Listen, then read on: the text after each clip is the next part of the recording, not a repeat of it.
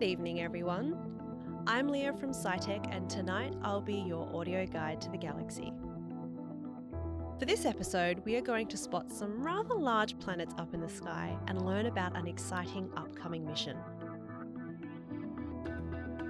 You can listen to this episode after sunset on any night over the next week. Make sure you've got this episode downloaded, and once we get started, try to keep your phone screen off so your eyes can adjust to the dark. And before you head outside, make sure to grab some insect repellent, a torch, and a jumper if it's cold. Ready? Let's go.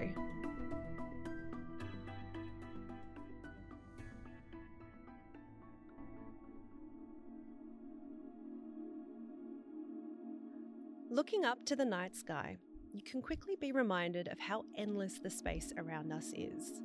The darkness stretches further and further out, scattered with an array of stars that twinkle away in the night. But among these shimmering stars are 2 points of light that are a little less twinkly and a whole lot brighter. I am, of course, talking about planets. To find them, you need to look directly overhead. Very high in the northern sky, you should see 2 very bright, very sharp points of light. These are none other than the biggest planets within our solar system, Jupiter and Saturn. Jupiter is the brightest of the two, and Saturn is the brighter object about 4 finger widths to the west of Jupiter. So, why do planets twinkle less than stars? Stars are so far away from us that by the time their light reaches us here on Earth, all that remains is a tiny pinpoint of light. And as that pinpoint of light passes through the Earth's atmosphere, it gets distorted, and it looks like it's twinkling at us. The technical term is scintillation. Planets are much closer though, so a lot more light remains as it passes through the atmosphere, making it more difficult for the light to be distorted. Therefore, they appear much sharper in our night sky. But there is another reason why these 2 planets you see in the sky right now are shining like beacons, and that is thanks to their immense size. You see, our humble little planet stretches a mere 12,742 kilometres across.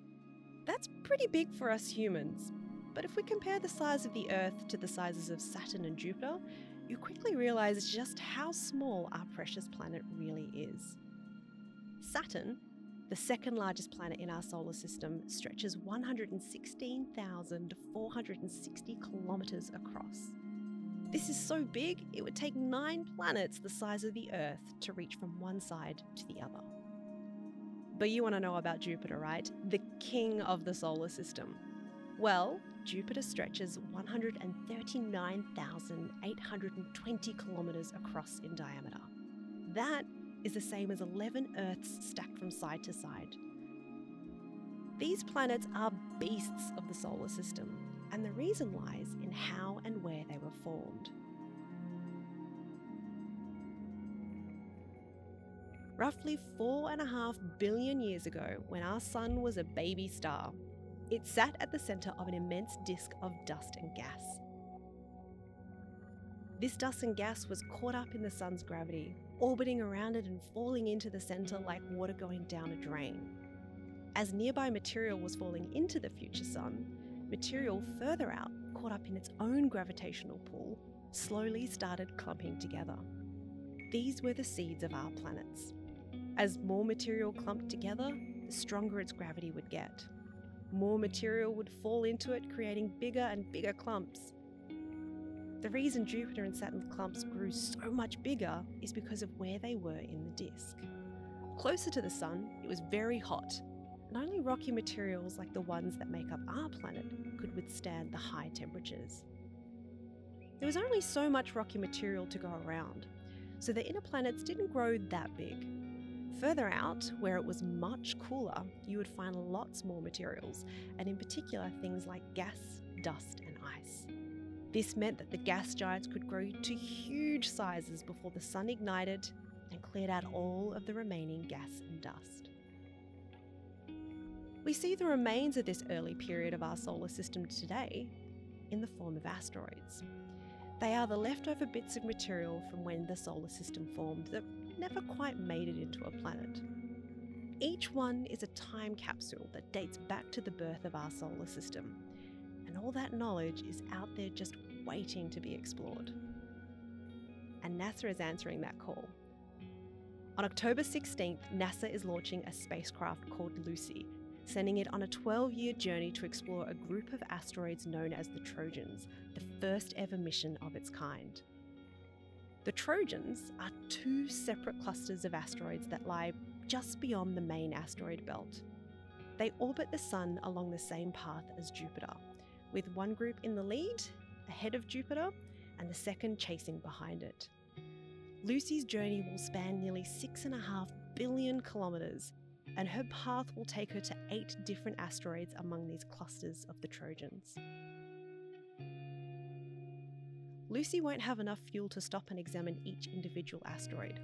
Instead, she will act as a scout, flying past and gathering as much information as possible, finding out what they look like up close, their mass, and what they're made out of.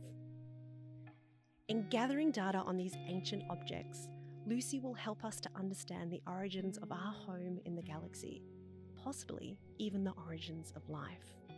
That's why the mission was named Lucy, after one of the first fossilized humanoids ever discovered that provided great insights into the evolution of humanity.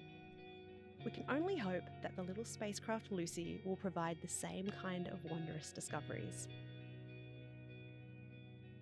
As she sets sail next week, she will also venture out with a plaque on her side. This plaque isn't sending a message beyond our solar system, but a message to our future, containing words of wisdom that showcase our intelligence, our curiosity, and our hope for what is to come. Much like the asteroids are a time capsule of the past, Lucy is also a time capsule for the future, not only reminding our future descendants of what mysteries of our home she helped to unlock, but also to remind them of who we are as a species and our place within this great, wide universe.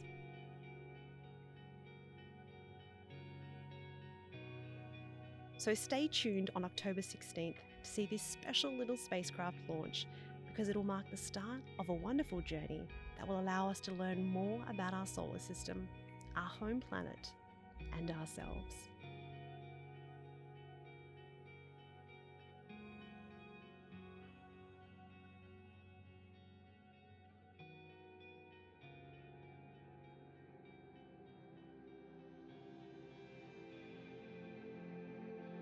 That's it for this episode of Audio Guide to the Galaxy. Thanks for joining us, and we look forward to seeing you again soon. And remember, you can find the universe just outside.